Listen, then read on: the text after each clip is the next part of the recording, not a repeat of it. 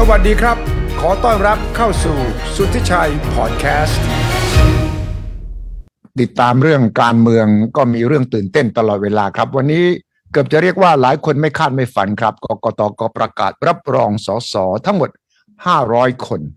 บอกว่าไม่มีเวลาพอที่จะไปพิจารณาคำร้องเรียนต่างๆภายใน60วันที่กำหนดไว้ในรัฐธรรมนูญดังนั้นก็จึงรับรองไปก่อนและไปพิจารณาทีหลังมีเวลาอีกปีหนึ่งครับที่จะพิจารณาจะสอยจะให้บัตรเหลืองใบแดงหรือไม่อะไรอย่างไรต่อไปแต่ว่าที่เร็วขนาดนี้ก็คงจะมีประเด็นที่ทำให้เราต้องวิเคราะห์กันครับว่าจะมีอะไรระหว่างทางนี้หรือไม่แน่นอนครับผมชวนดร.ยุทธพรอิสระชัย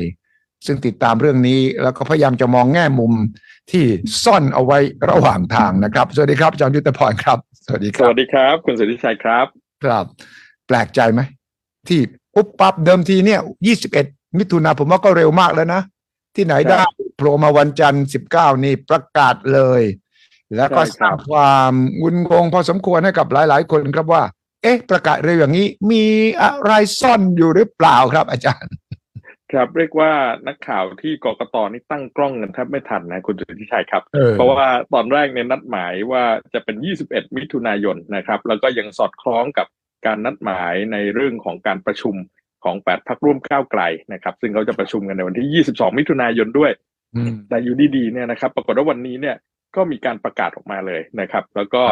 อย่างที่คุณสุทธิชัยบอกแล้วครับกดปุ่ม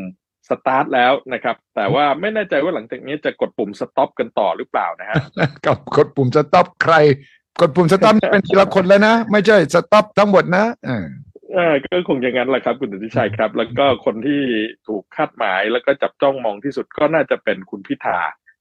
ในฐานะของการเป็นสสก่อนนะครับในเบื้องต้นนะครับซึ่งก็มีโอกาสแหละครับหลังจากนี้เส้นทางก็ต้องดูกันต่อไป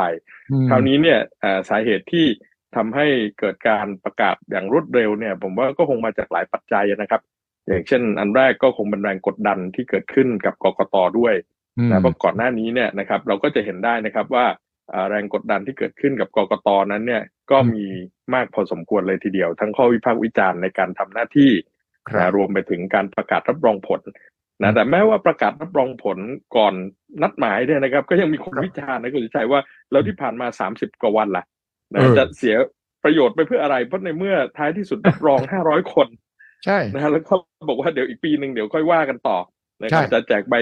แดงใบเหลืองใบส้มอะไรต่างๆเหล่านี้แล้วเพราะนั้นเนี่ยก็เป็นที่วิพากษ์วิจารณ์อยู่ดีแต่ว่าณวันนี้เนี่ยก็คงด้วยแรงกดดันแหละครับกกต.ก็อาจจะประกาศรับรองผลไปก่อนเพราะว่าขั้นตอนหลังจากเนี้ยนะก็อาจจะถูกผลักไปสู่การเมืองในสภาละไม่ว่าจะเป็นบทบาทของสวก็ดีนะครับไม่ว่าจะเป็นเรื่องของบทบาทของสสอีกขั้วหนึ่งนะครับหรือแม้ทั้งการเมืองใน8พรรคร่วมเองแล้วก็ลองฟังเลขาธิการกกต.ตอนแถลงดูว่าท่านใช้ประโยคอะไรนะครับคุณแสวงบุญมีครับลองไปฟังดูครับ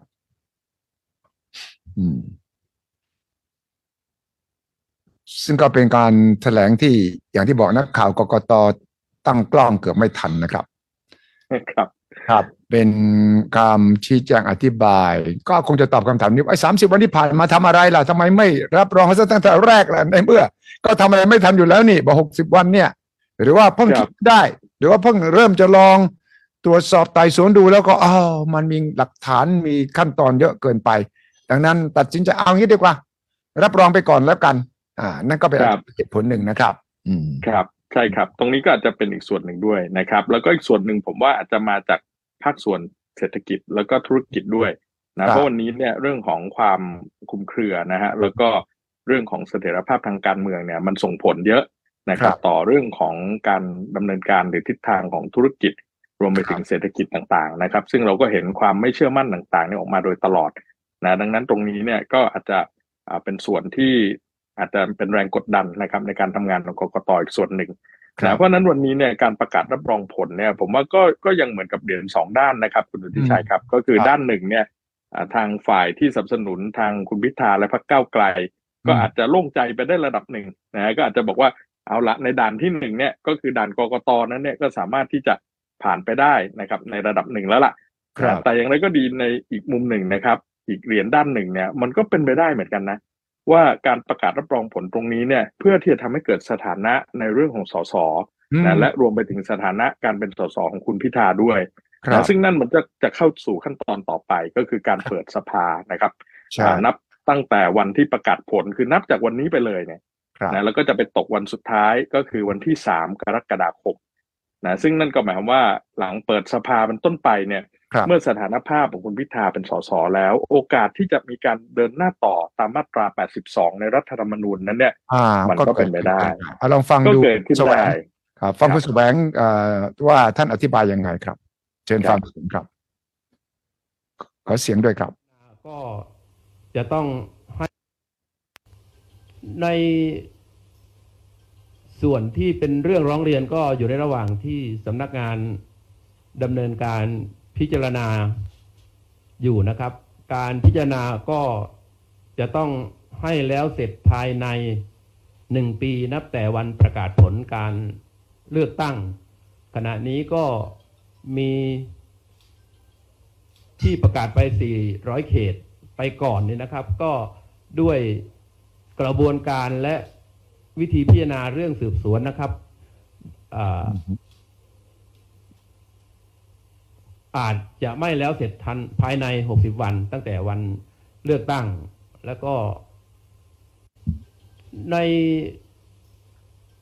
ส่วนที่เป็นเรื่องร้องเรียนก็อยู่ในระหว่างที่สำนักงานดำเนินการพิจารณาอยู่นะครับการพิจารณาก็จะต้องให้แล้วเสร็จภายใน1 ปีนับแต่วันประกาศผลการเลือกตั้ง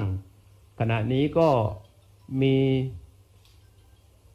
ที่ประกาศไป400เขตไปก่อนนี่นะครับก็ด้วยกระบวนการและวิธีพิจารณาเรื่องสืบสวนนะครับอาจจะไม่แล้วเสร็จทันภายใน60 วันตั้งแต่วันครับเก็บสั้นๆครับอาจารย์เนี่ยที่คุณสุพูดเนี่ยก็ไม่มีคำอธิบายอะไรเพิ่มเติมดังนั้นก็แปลว่าตัดสินใจเดินหน้าประกาศไปก่อนขั้นตอนจากนี้ไปอย่างที่อาจารย์บอกนะครับ15 วันก็จะมีการประชุมมีรัฐพิธีก่อนใช่ไหมครับแล้วก็ใช่ครับสาบานตนก่อนแล้วก็ถึงจะเป็นสสเต็มรูปแบบทีนี้มีคนถามว่านับ15 วันเนี่ยเสาร์อาทิตย์นับด้วยหรือเปล่าบางคนบอกมันไม่ใช่3 กรกฎาคมอาจจะเป็น5 กรกฎาคมเพราะว่าเจอเสาร์อาทิตย์ด้วยเนี่ยเสาร์อาทิตย์นี้นับไหมครับอาจารย์ครับเขาเขียนไว้ชัดเจนครับรัฐธรรมนูญมาตรา121ครับคุณสุทธิชัยครับว่านับแต่วันที่ประกาศรับรองผลการเลือกตั้งสมาชิกสภาผู้แทนราษฎรคือหมายถึงว่านับตั้งแต่วันนี้เลยที่กต.ประกาศรับรองผลนับหมดครับเสาร์อาทิตย์ต่างๆก็นับหมดแล้วก็กระบวนการตรงนี้เนี่ยก็จะไปตกวันสุดท้ายนะครับที่จะมีการเปิดรัฐพิธีประชุมสภาได้ในครั้งแรกนั้นก็คือ3 กรกฎาคมแล้ววันนั้นเสาร์อาทิตย์เนี่ยนับหมดครับ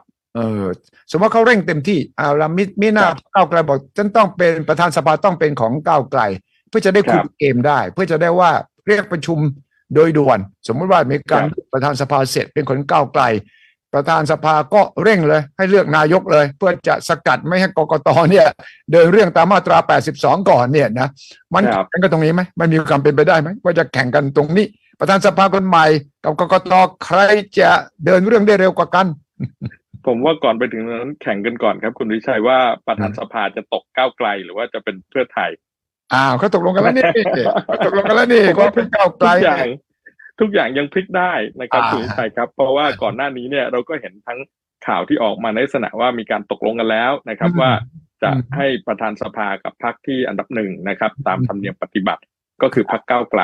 นะแต่ว่าก็มีข่าวต่อมาบอกว่าถ้าอย่างนั้นเนี่ยรองประธาน2 คนเนี่ยต้องเป็นของพรรคเพื่อไทยนะใช่นี่คุณภูมิธรรมพูดเอง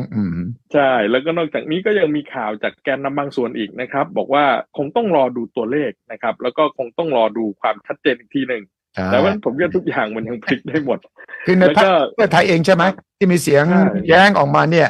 ใช่ครับในพรรคเพื่อไทยเองคุยกันไม่กี่คนเนี่ยมันต้องให้มีการประชุมในพรรคต้องมีการแสดงความคิดเห็นก่อนมันก็ไม่แน่ใครคุมเกมกันแน่ในพรรคเพื่อไทยใช่ครับเพราะว่าอย่าลืมนะครับว่าในโครงสร้างของรัฐบาล8 พรรคก้าวไกลเนี่ยมันมีลักษณะของความไม่สมดุลอยู่นะก็คือมีพรรคที่ได้อันดับ1เนี่ยคือพรรคก้าวไกลแล้วก็พรรคที่ได้อันดับ2เนี่ยก็คือพรรคเพื่อไทยนะหลังจากนั้นมาเนี่ยเป็นพรรคที่ต่ำ10 ที่นั่งทั้งหมดเลยนะเพราะนั้นเนี่ยก็เท่ากับว่ากุญแจสำคัญเนี่ยอยู่ที่พรรคเพื่อไทย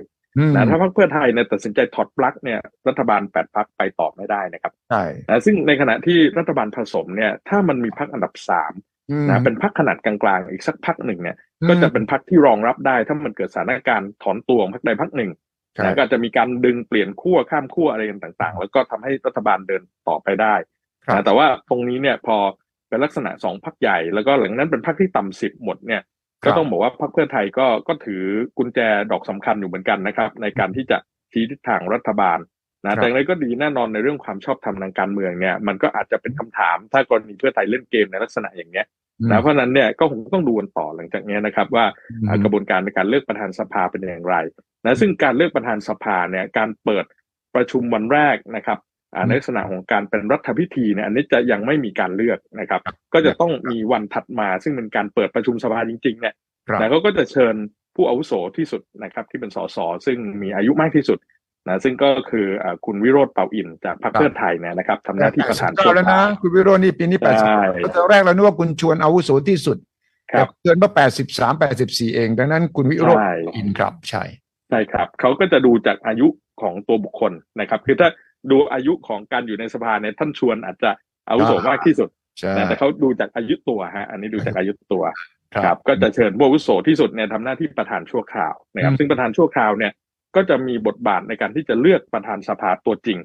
นะขึ้นมาทำหน้าที่นะครับแล้วก็รองประธานสภาต่างๆคราวนี้พอได้ประธานสภาตัวจริงเนี่ยถึงจะไปสู่ขั้นที่คุณฤทธิ์ชัยบอกนะครับว่าชิงดำกันแหละนะว่าตกลงระหว่างมาตรา82กับการยื่นเลือกนายกรัฐมนตรีนะครับบรรจุวาระตรงนี้อะไรจะเกิดขึ้นก่อนกันนะซึ่งตรงนั้นเนี่ยนอกจากกกตแล้วเนี่ยก็ยังมีช่องหนึ่งด้วยครับคุณฤทธิ์ชัยนั่นก็คือสสไม่น้อยกว่า1 ใน 10ครับรวมชื่อกันเข้าชื่อต่อประธานสภาผู้แทนราษฎรนะแล้วถามว่าประธานสภาสามารถยับยั้งได้ไหมไม่ได้ด้วยนะเพราะว่า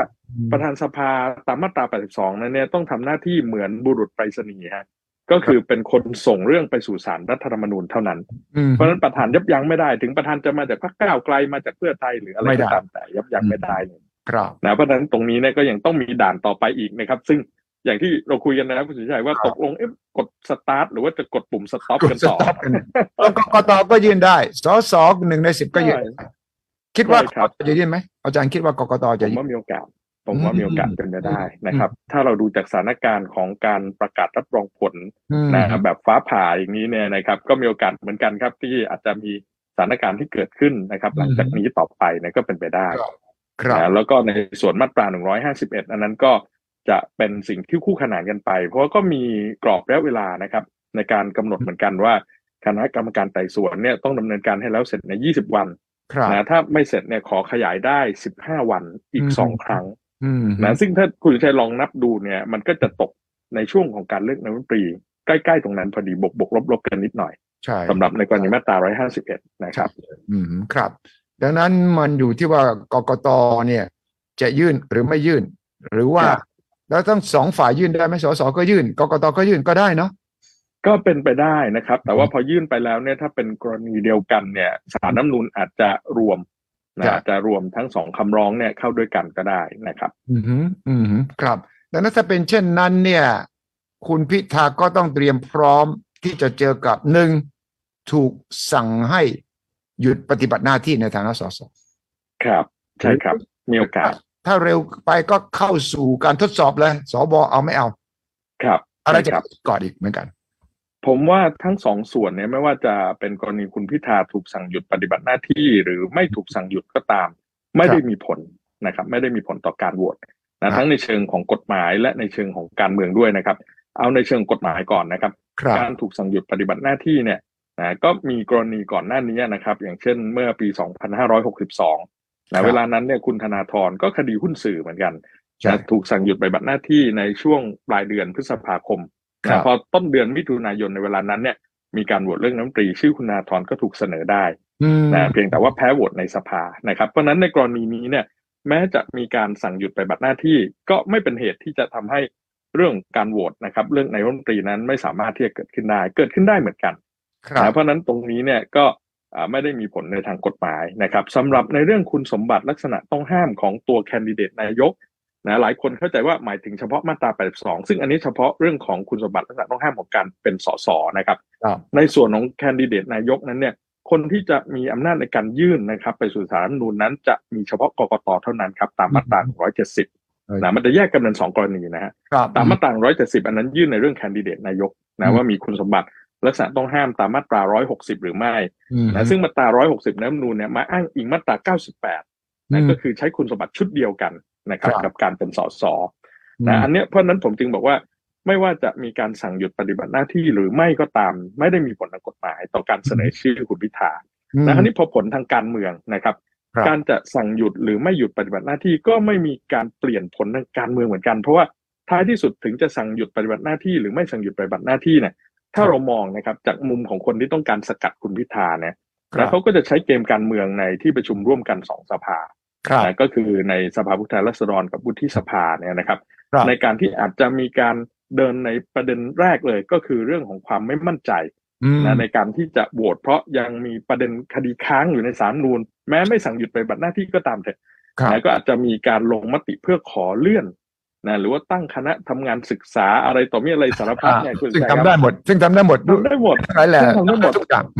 ทำได้ทุกอย่างนะอาจจะศึกษาทั้งประวัติคุณพิธามาเลยนะฮะมาจนถึงไม่กระทั่งการถือครองหุ้นสื่อไปเรียนหนังสือที่ไหนไปเรียนฮาร์วาร์ดจริงหรือไม่เอาใบการศึกษาดูดิใช่นั่นแหละอาจจะไปอย่างนั้นเลยครับคุณสุทธิชัยครับแล้วก็รวมไปถึงการถือครองหุ้นสื่อด้วยนะและศึกษาในข้อกฎหมายอะไรอีกสารพัดตรงนี้เนี่ยอย่าลืมนะครับว่าในที่ประชุมร่วมกัน2สภาเนี่ยแม้ว่า8พรรคร่วมเนี่ยจะมีอยู่300กว่าเสียงนะในสภาผู้แทนราษฎรแต่ว่าพอไปรวมกับ2สภาเนี่ย300กว่าเสียงนั้นกลายเป็นเสียงข้างน้อยแล้วพอ250สวเนี่ยไปบวกกับทางสสในกลุ่มขั้วอำนาจเดิมเนี่ยนะครับเขามากกว่านะครับเขา430กว่านะครับอาจจะมีการลงมติกว่า180กว่าบวกกับ250อ๋ออย่างนั้นเลยเหรอ430กว่าพวกเดียวกันไปเลยเหรอนั่นดิครับการเสียงข้างมากในที่ประชุมรัฐสภานะครับแหมไม่ได้250ก็ไม่รวมตัวกันเหนียวแน่นขนาดนั้นอาจจะสัก200สัก200แถวก็โอ้โหคุณสุทธิชัยยังมองใจดีนะครับให้ทั้ง200นะผมให้แตกแถวอยู่สักไม่เกินสัก20คนเหรอก็20เหรออันนี้ก็บอกศึกษาไปก่อนนะศึกษาไปก่อนนะครับอีก1เดือนนะเดี๋ยวค่อยมาว่ากันนะครับแล้วเดี๋ยวดูกระแสตรงนั้นนะครับจะโหวตให้ไปต่อนะหรือจะคว่ำแค่นี้อันนั้นคือทางที่1นะคุณสุทธิชัยครับทางที่2ครับก็คือว่าสสกับสวเนี่ยบางส่วนเนี่ยนะครับก็อาจจะบอกเลยว่าในเมื่อมีประเด็นนะครับความไม่ชัดเจนอยู่เนี่ยนะคนที่เขาตั้งใจจะโหวตโนอยู่แล้วเขาก็โหวตโนไปเลยนะในขณะที่คนอีกส่วนหนึ่งบอกว่าถ้าอย่างนั้นเนี่ยเพื่อที่จะไม่ให้เกิดความผิดพลาดคลาดเคลื่อนของงดออกเสียงดีกว่านะก็คือ no vote นะซึ่ง no vote มันค่าเท่ากันนะคุณเจเพราะทำให้ท้ายที่สุดรัฐบาล8พรรคเนี่ยมันไม่ถึง376ถูกต้องแล้วไม่ถึง376ก็ไม่สามารถผ่านการโหวตได้นะอันนี้คือในทางที่2นะครับคือปิดประตูไปเลยนะอันนี้ก็เป็นไปได้ที่จะออกในทางนี้เหมือนกันครับเพราะนั้นเนี่ยจึงบอกว่าจะสั่งหยุดปฏิบัติหน้าที่หรือไม่สั่งหยุดปฏิบัติหน้าที่ไม่ได้เกี่ยวกับผลในการที่จะไปเปลี่ยนแปลงทางการเมืองเลยถ้ากลุ่มที่ต้องการสกัดนะครับเขาต้องการเล่นการเมืองในสภามันก็เดินต่อได้อยู่ดียิ่งถ้ามีการสั่งหยุดปฏิบัติหน้าที่ยิ่งเป็นน้ำหนักที่กลุ่มนี้จะหยิบยกมาอ้างได้ด้วยครับถ้าอย่างนั้นมันก็มีฉากทัศน์ที่2ฉากทัศน์ที่1คือคุณพิธาตกมาตราไม่ได้ไปต่อไม่ได้ไปด้วยเหตุผลใดเหตุผลหนึ่งก็ตามแต่จะไปมาตรา82จะ151หรือไม่ได้เสียงพอในวุฒิสภาซึ่งระเบิดเวลานี้ระเบิดได้ทุกลูกว่างั้นเถอะนะระเบิดลูกใดลูกหนึ่งระเบิดมาก็หมดสิทธิ์ละใช่ครับก็คือเป็นสสก็อาจจะเป็นสสไม่ได้ด้วยใช่ไหมถ้าสอบสวนทั้ง151ทั้ง82เนี่ยลองคิดแทนคุณพิธาสิสมมุติว่าเจอทัศน์นี้คือหลุดจากสสด้วยไม่ได้เป็นนายกด้วยครับบทบาทแกจะเป็นยังไงในการเมืองไทยคุณพิธาก็อาจจะต้องออกมามีบทบาทคู่ขนานนะครับเหมือนกับกรณีของคุณธนาธรที่ออกมามีบทบาทคู่ขนานมีกลุ่มการในฐานะก้าวหน้าแล้วมีกลุ่มก้าวไกลก้าวหน้าแล้วมีอะไรอีกก็ต้องเป็นอย่างนั้นก็ต้องเป็นอย่างนั้นแหละครับเพราะว่าก็ต้องเกิดในลักษณะของการคู่ขนานนะการเมืองนอกสภาไปนะครับนี่ก็มีแฟนอยู่ดิมีแฟนก็ยังมีแฟนคลับอะไรต่างๆแกออกไปต่างจังหวัดมียังมีเสียงกรี๊ดกราดอยู่นั้นแกก็ยังสามารถที่จะเลี้ยงความนิยมชมชอบอยู่ในฐานะเป็นคนนอกสภาแต่ผลักดันนโยบายพูดต่างๆนานาก็ยังได้อยู่นะฉะนั้นไม่ได้แปลว่าคุณพิธาจะหมดบทบาทในการเมืองนะอย่าลืม ผมคิดว่าไม่มีอย่างนั้นแน่นอนเพราะว่าด้วยอายุของคุณพิธานะครับแล้วก็ด้วยเรื่องของฐานคะแนนนิยมนะรวมไปถึงความคิดความอ่านต่างๆเนี่ยนะถึงแม้ว่าคุณพิธาไม่ได้อยู่ในสภานะครับก็ยังสามารถมีพื้นที่ในการที่จะทำงานการเมืองต่างๆได้ทำอะไรได้มากกว่าเป็นสสด้วยอาจจะมีข้อจำกัดน้อยลงด้วยนะครับแต่ทั้งนี้นั้นเนี่ยอีกส่วนหนึ่งที่เราต้องไม่ลืมพูดก็คือสถานการณ์การเมืองนอกสภาด้วยนะถ้าไปถึงจุดนั้นจริงๆเนี่ยมันจะมีม็อบเกิดขึ้นไหมใช่นะซึ่งอันนี้ก็คือจุดที่น่ากังวลเหมือนกันนะครับว่าถ้ามีม็อบเกิดขึ้นเนี่ยม็อบอาจจะขยายวงกว้างเพราะอันนี้คือม็อบเลือกตั้งนะมันจะไม่เหมือนกับม็อบเมื่อ 2-3 ปีก่อนนะครับเพราะว่าตรงนั้นเนี่ยมีข้อเรียกร้องนะครับในเรื่องของการเคลื่อนไหว1-2-3นะคนที่ไปร่วมก็คือคนเห็นด้วยคนซึ่งเขาอาจจะไม่ไปร่วมเขาก็อาจจะเห็นด้วยบางส่วนหรืออาจจะเป็นแนวร่วมหรืออะไรก็ตามนะครับแต่ว่าพอเป็นม็อบเลือกตั้งเนี่ยมันจะก้าวข้ามนะในเรื่องของข้อเรียกร้องนะเพราะมันไม่มีข้อเรียกร้องมันมีอยู่อย่างเดียวคือต้องตอบสนองเจตจำนงประชาชนนะถ้าไม่ตอบสนองเจตจำนงประชาชนก็ลงถนนมันมีอยู่แค่นี้ครับนะแล้วก็ดีไม่ดีอาจจะมีลักษณะของการข้ามขั้วข้ามสี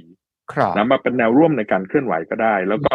การเคลื่อนไหวเนี่ยก็อาจจะขยายนะครับออกไปสู่ในภูมิภาคต่างๆได้ด้วยนะว่าผู้แทนราษฎรเนี่ยเลือกกันทั้งประเทศการลงถนนเนี่ยมันจะเป็นประโยชน์กับคุณพิธาตรงไหนเพราะว่ามันก็ไม่ทำให้แกสามารถกลับเข้าไปเป็นสสหรือเป็นนายกได้มีหนำซ้ำเนี่ยพรรคก้าวไกลก็ยังมีบทบาทอยู่ในสภานะที่จะดันนโยบายถ้ายังเป็นอยู่ในฝ่ายรัฐบาลสมมุติว่าพรรคเพื่อไทยกับพรรคก้าวไกลยังจับมือกันไม่มีคุณพิธาก็ไม่เป็นไรเดินหน้าต่อไปก็บทบาทของก้าวไกลการผลักดันกฎหมายที่รับปากเอาไว้ตอนหาเสียงก็ยังเดินหน้าฉะนั้นคุณพิธาคงไม่เกิดประโยชน์อะไรที่จะไปปลุกระดมให้มีการลงถนนมั้งครับอันนี้ก็เป็นประเด็นที่น่าสนใจที่คุณสุทธิชัยบอกก็คือว่ายังไงก็ตามถ้ามีคำวินิจฉัยถึงที่สุดแล้วเนี่ยนะครับจะเป็นโดยมาตรา82หรือ151อะไรก็ตามเนี่ยยังไงก็กลับเข้าไปสู่สภาไม่ได้นะคราวนี้เนี่ยมันก็อาจจะเกิดคำถามต่อความชอบธรรมด้วยถ้าเกิดการเคลื่อนไหวแล้วมันมีความรุนแรงนะอันนี้ก็เป็นอีกประเด็นนะครับที่น่าสนใจที่คุณสุทธิชัยได้ตั้งขึ้นมา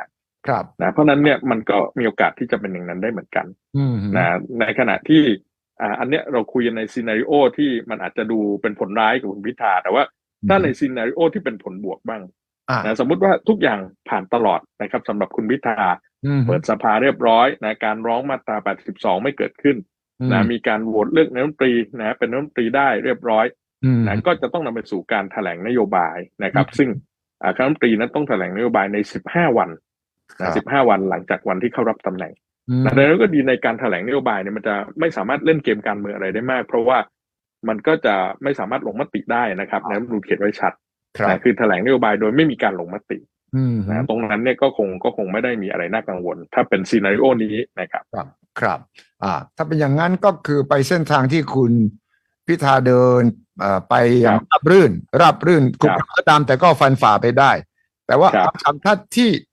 ไม่ดีต่อคุณพิธาก็คือไม่สำเร็จพรรคเพื่อไทยพลิกมาเป็นแกนนำของการจัดตั้งรัฐบาลเสนอคุณเศรษฐาเป็นนายกรัฐมนตรีจะเกิดอะไรขึ้นก็มีโอกาสจะเกิดอย่างนี้ได้เหมือนกันนะครับเพราะว่าอย่าลืมว่าแคนดิเดตนายกรัฐมนตรีของพรรคก้าวไกลเนี่ยมีอยู่เพียงแค่คนเดียวนะครับก็คือคุณพิธาคราวนี้พอมีอยู่เพียงแค่คนเดียวเนี่ยถ้าเกิดอุบัติเหตุการเมืองเกิดขึ้นนั่นหมายว่าพรรคก้าวไกลแคนดิเดตไม่มีแล้วนะครับ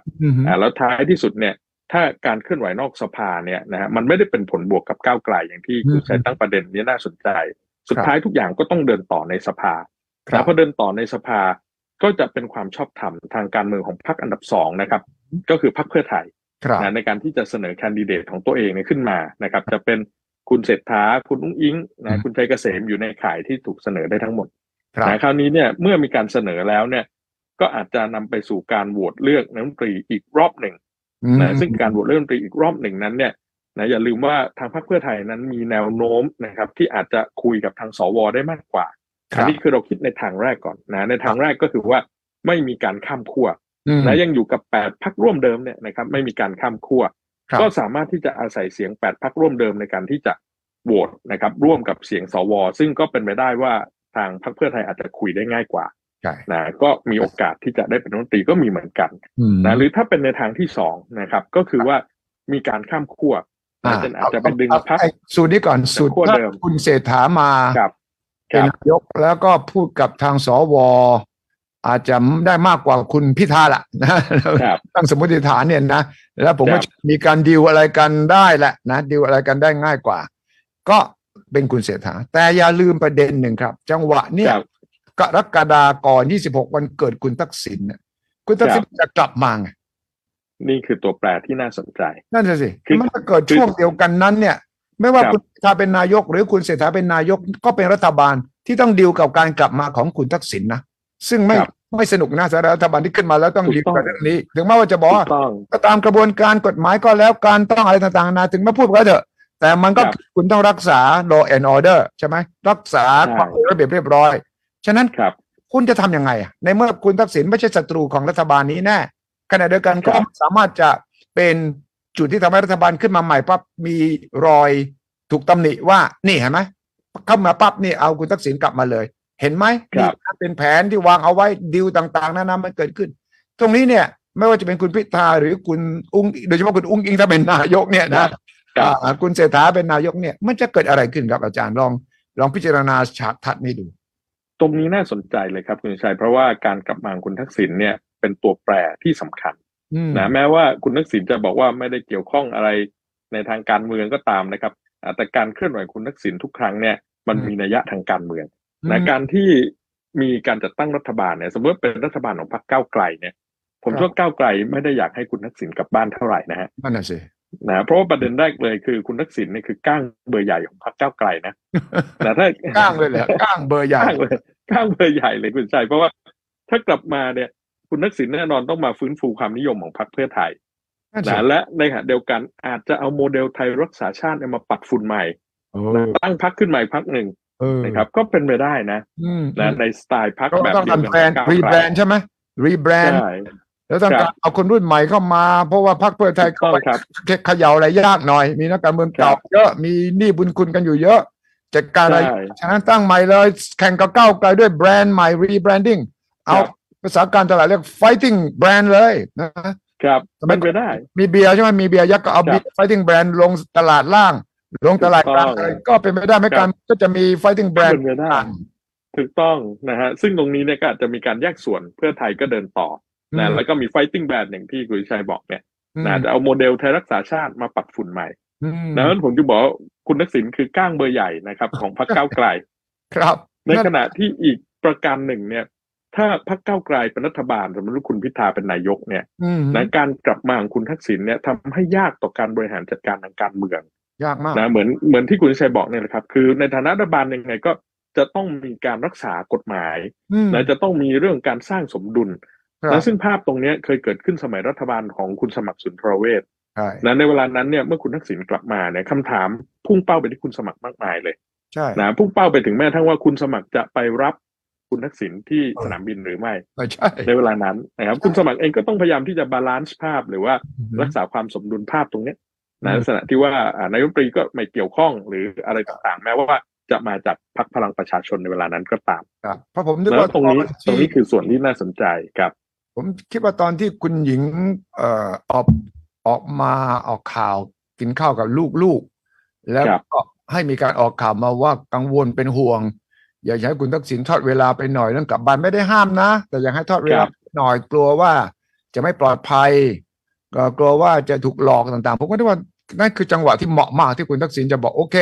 ครอบครัวเป็นห่วงผมก็เลื่อนไปก่อนแล้วกันนะครับผมต้องการไปเลี้ยงหลานเท่านั้นผมไม่ได้ต้องการมีบทบาทการเมืองเนี่ยมันก็จะจบแต่นี่ก็ไม่จบคุณอุ้งอิงมาพูดต่อว่าก็ไม่ได้ห้ามนะอยู่ที่ท่านเองก็ดูเหตุการณ์ใกล้ๆอีกทีนึงคือด้านหนึ่งก็บอกเป็นเรื่องครอบครัวไม่เกี่ยวกับการเมืองแต่อีกด้านนึงว่าดูเหตุการณ์ใกล้ๆก่อนอีกทีนึงเนี่ยมันก็ต้องการใช่ไหมดังนั้นตรงที่มันเป็นระเบิดอีกลูกหนึ่งที่วางขวางอยู่บนเส้นทางการเมืองนี้เลยครับถูกต้องครับแล้วก็อีกประการหนึ่งคือเราไม่เห็นบทบาทคุณทักษิณเนี่ย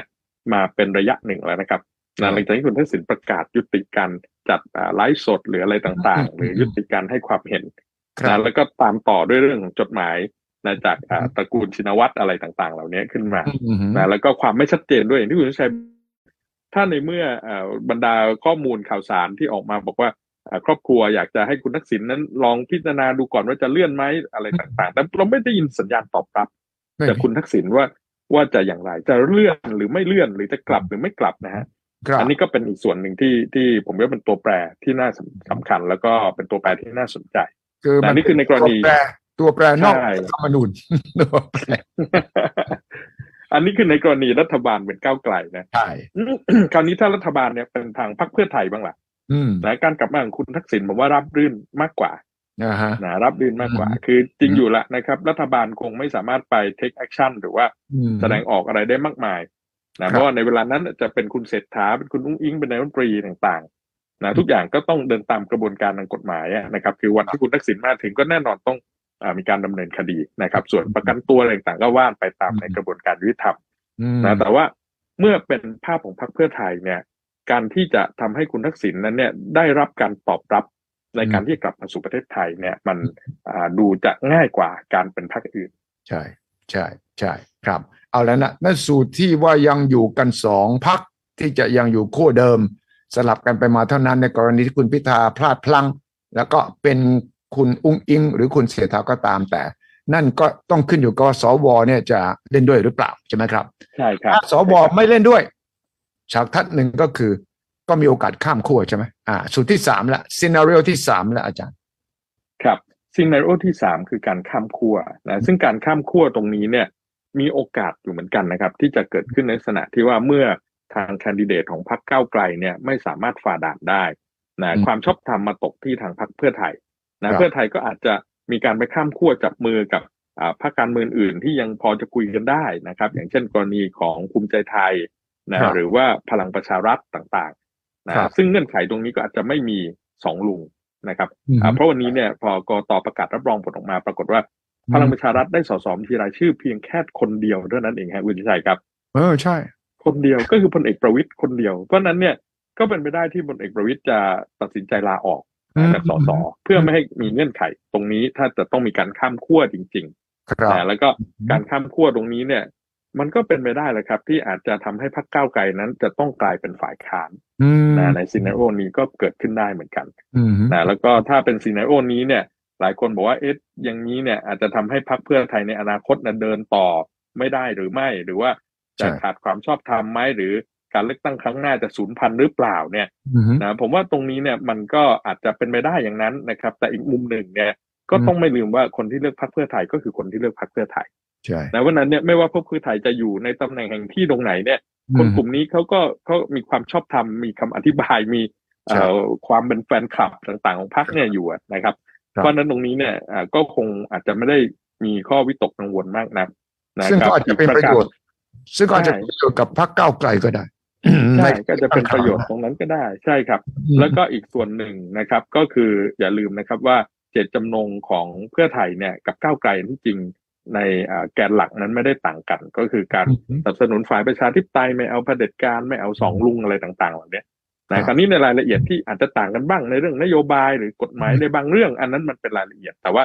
ในเรื่องเจตจำนงร่วมเนี่ยมันไม่ต่างคราวนี้พอไม่ต่างเนี่ยถ้าวันหนึ่งเพื่อไทยจะขยับขั้วแล้วตัวเองขึ้นมาเป็นแกนนำเนี่ยนะมันก็สามารถที่จะเดินไปได้นะแต่ถ้ากรณีสมมติว่าเพื่อไทยไปยกสนับสนุนพลเอกประยุทธ์เป็นนายกเนี่ยอย่างเงี้ยแน่นอนไปไม่ได้แน่ไม่ได้เลยแต่มันไม่ได้ถึงขนาดนั้นไงในซีนาริโอ3เนี่ยอาจารย์ยังคิดว่าฝั่งเพื่อไทยเป็นนายกเหรอก็มีโอกาสที่ฝั่งเพื่อไทยจะเป็นนายกนะฮะเพราะว่าถ้าจะข้ามขั้วเนี่ยก็อย่างที่บอกนะครับก็ต้องไม่มี2 ลุงไม่ว่าจะอยู่ในสถานะอะไรหลายคนบอกจะข้ามขั้วแล้วพลเอกประวิตรมาเป็นนายกไหม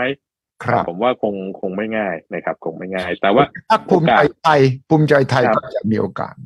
สุดนี้ภูมิใจไทยก็มีโอกาสนะฮะก็มีโอกาสอยู่เหมือนกันที่อาจจะมาเป็นแกนนำในลักษณะของการที่เป็นพรรคขนาดกลางนะแต่ผมว่าคงไม่มากนักนะครับคงไม่มากนักถ้ากรณีที่ทางพรรคก้าวไกลเนี่ยไม่สามารถฝ่าด่านไปเป็นนายกรัฐมนตรีได้เนี่ยซีนาริโอที่น่าจะเกิดขึ้นมากที่สุดก็คือ8 พรรคก้าวไกลเดิมนี่แหละนะ8 รัฐบาลก้าวไกลเนี่ยที่จะรวมตัวกันแล้วก็สนับสนุนแคนดิเดตจากทางพรรคเพื่อไทยอันนี้คือมีโอกาสจะเป็นไปได้มากที่สุดเป็นไปได้มากที่สุดขึ้นอยู่กับสวจะใช่ครับ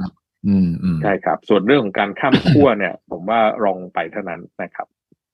สมมติว่าให้พรรคก้าวไกลไปเป็นฝ่ายค้านครับ8 พรรคหรือ7 พรรคครับชวนภูมิใจไทยพรรคเดียวพอครับใช่ถูกต้องฮะเอาไหมไม่ต้องเอา2 ลุงเลยนะไม่ต้องเอา2 พรรคเอาภูมิใจไทยพรรคเดียวไม่มีก้าวไกล เป็น พอครับ ส่วนนี้พอฮะเพราะว่าจะเป็น250นิดๆคือจะเป็นรัฐบาลเสียงปริ่มน้ำนะแต่ถ้าเติมด้วยชาติไทยพัฒนาเข้ามาอีกพรรคหนึ่งนะก็จะไปแตะใกล้ๆ260ใช่ใช่ ครับ ครับ เพราะนั้นพอฮะครับนั่นก็จะเป็นอีกสูตรหนึ่งใช่อีกสูตรหนึ่งมีความเป็นข้ามขั้วแบบไม่มีพลังประชารัฐใช่นะก็ไม่ต้องตอบคำถามเรื่องสองลุงด้วยครับครับผมคิดว่าคุณอนุทินก็พร้อมจะคุยนะถ้าใช้สูตรนี้ครับใช่ใช่ผมว่าภูมิใจไทยเองเนี่ยกับเพื่อไทยเนี่ยดูแล้วเคลียร์กันง่ายกว่าเพื่อไทยกับก้าวไกลใช่ใช่ใช่นะเพราะว่าอย่าลืมว่าฐานที่มาเนี่ยเขามาจากที่เดียวกันนะครับนั่นคืออดีตพรรคพลังประชาชนแล้วก็บรรดาผู้คนที่อยู่ในพรรคเนี่ยก็เป็นนักการเมืองในเจเนอเรชันเดียวกันนะซึ่งก็ไม่ได้เป็นปัญหามากนักกับคนข้ามเจเนอเรชันนะเพราะฉะนั้นการคุยกันมันง่ายกว่าแล้วก็ด้วยความที่การมองการเมืองหรือว่าการผ่านประสบการณ์ทางการเมืองเนี่ยมันอยู่ในช่วงเวลาเดียวกันเพราะนั้นเนี่ยการที่จะคุยกันลงตัวว่าเอาละยอมถอยอันนั้นยอมถอยอันนี้เอาเรื่องนั้นไม่เอาเรื่องนี้เอาตำแหน่งนั้นตำแหน่งนี้อะไรแปลว่าจะบอกว่ามันคือโควต้ารัฐมนตรีหรืออะไรก็ตามนะครับแต่ว่าในสภาพความเป็นจริงมันคุยกันได้ง่ายกว่าใช่อีกด้านหนึ่งคุณอนุทินกับคุณทักษิณก็ยังเป็นมิตรกันอยู่ดีเพราะว่าคุณอนุทินก็ทุกครั้งที่พูดถึงคุณทักษิณก็ยังให้เกียรติแล้วก็ยังไม่เคยพูดจะอะไรที่เป็นศัตรูกันนอกจากช่วงหาเสียงกับพรรคเพื่อไทยเล็กน้อยทางอีสานใช่ไหมที่มีครับนั้นก็เป็นปัญหาในระดับพื้นที่นะครับก็เป็นการใช่ก็เป็นการปะทะกันนะทั้งประเด็นที่ศรีสะเกษทั้งที่นครพนมนะฮะครับแต่ถามว่าก้าวไกลกับเพื่อไทยก็มีเรื่องการแข่งขันเบียดกันไม่ก็มีเหมือนกันก็มีเหมือนกันถึงแม้ทุกวันนี้ผมว่าก็ยังมีนะลึกๆแล้วเนี่ยก็ที่คุณภูมิธรรมออกมาตำหนิติเตียนคุณรังสิมันต์โรมันก่อนอะพูดอะไรเรื่องประธานสภาก่อนเสียมารยาทเนี่ยก็ยังมีครับลึกๆเนี่ยสองพรรคนี้ก็ยังมีความรู้สึกไม่ค่อยดีต่อกันในบางเรื่องอยู่ครับใช่ครับเพราะว่าอย่าลืมว่าในสนามของการเลือกตั้งเนี่ยนะมันก็เป็นเรื่องการแข่งขันที่ทุกพรรคก็ต้องเกิดขึ้นอยู่แล้วนะแล้วก็อย่างที่เราคุยเมื่อสักครู่ครับคุณชัยว่าคนเจเนอเรชันที่ต่างกันเนี่ยนะบางครั้งมุมคิดมุมมองอาจจะต่างกันซึ่งทำให้จูนกันได้ยากกว่าใช่ใช่ใช่ดังนั้นนี่คือฉากทัศน์ทั้งหมดที่เราพอจะเห็นแล้วล่ะจากจุดนี้ไปมีอะไรที่ทางด้านประเด็นกฎหมายที่จะเข้ามาแทรกไหมนอกจาก151กับ82กรณีที่คุณ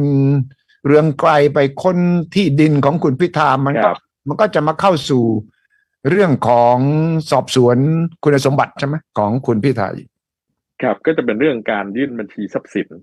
นะฮะอันนี้ก็คืออีกจุดหนึ่งซึ่งผมเชื่อว่าสำหรับทีมสกัดคุณพิธาเนี่ยก็คงเรียกว่าสแกนกันทุกตัวอักษรแล้วครับคุณชัยตอนนี้นะแม้กระทั่งเรื่องของการยื่นบัญชีทรัพย์สินนะครับซึ่งคุณพิธาได้ให้ทีมกฎหมายนี่ยื่นทางไปรษณีย์ไปนะเมื่อวันอาทิตย์ที่ผ่านมาเนี่ยก็แน่นอนอาจจะต้องมีการถูกสกรีนถูกจับจ้องมองกันแล้วนะครับว่าจุดไหนจะเป็นประเด็นกฎหมายได้เพราะคนที่เขาไม่อยากจะให้คุณพิธาเป็นนายกเนี่ยนะครับไม่มีประเด็นในเรื่องถือครองหุ้นสื่อไอทีวีเดี๋ยวมีประเด็นอื่นได้นะมีมากมายหลากหลายประเด็นเลยครับใช่เลยครับดังนั้นไปมาการจะตั้งรัฐบาลสำเร็จหรือไม่เนี่ยขั้นตอนมาถึงจุดที่หัวเรี่ยวหัวต่อแล้วล่ะว่าการเลือกนายกเนี่ยจะเกิดขึ้นเมื่อไหร่จากนี้ไป15วันก็ต้องมีประธานสภาแล้วล่ะ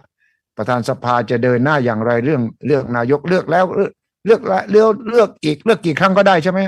เลือกกี่ครั้งก็ได้แล้วก็เรื่องการเลือกนายกนั้นไม่มีกำหนดระยะเวลาด้วยนะคือเลือกไปได้เรื่อยๆนะครับแต่ว่าประธานสภาเนี่ยถามว่าจริงๆแล้วมีกำหนดไหมสำหรับการเลือกประธานสภาก็ไม่มีกำหนดนะครับไม่มีในกำหนดอย่างเดียวคือการเปิด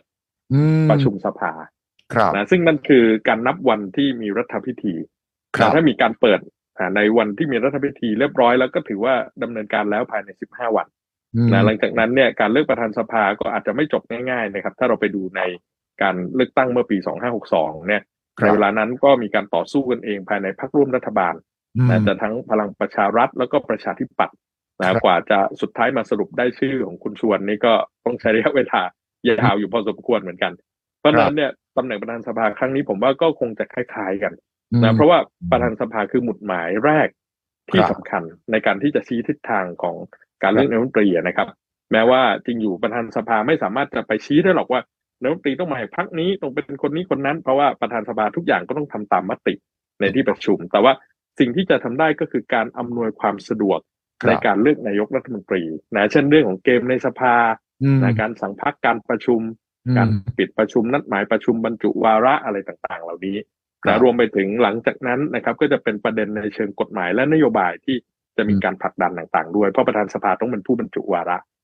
ซึ่งอันนี้ก็เป็นสิ่งที่พรรคก้าวไกลก็มีคำถามกับกฎหมายบางฉบับที่เขาเคยเสนอแล้วก็ประธานสภาในวาระที่แล้วก็ไม่บรรจุวาระให้นะครั้งนี้ก็อาจจะเป็นอีกส่วนหนึ่งที่เขาต้องการผลักดันในเรื่องนี้ด้วยได้เลยครับดังนั้นน่าสนใจมากจังหวะจากนี้ไปไม่ก็เหมือนกับเราเร่งสตรีมเร่งเครื่องสตาร์ทเครื่องแล้วส่วนจะสปีดเร็วแค่ไหนหรือต้องเบรกระหว่างทางยังไงก็ต้องดูกันหรือจะกดปุ่มสต็อปหรือไม่กดปุ่มสต็อปหรือไม่น่าสนใจเป็นอย่างยิ่งแล้วกดปุ่มสต็อปนี่ระวังรถนะครับรถจะเบรกกระทันหันนี่ก็มีอุบัติเหตุได้นะครับดังนั้นต้องระมัดระวังเป็นอย่างยิ่งขอบคุณมากครับอาจารย์ยุทธพรครับสำหรับยินดีครับสวัสดีสนับสนุนโดยบริษัทกาแฟดำจำกัดสามารถติดตามสุทธิชัยพอดแคสต์ได้ทุกช่องทางทั้งระบบ iOS และ Android สุทธิชัย Podcast Anywhere Anytime Any Device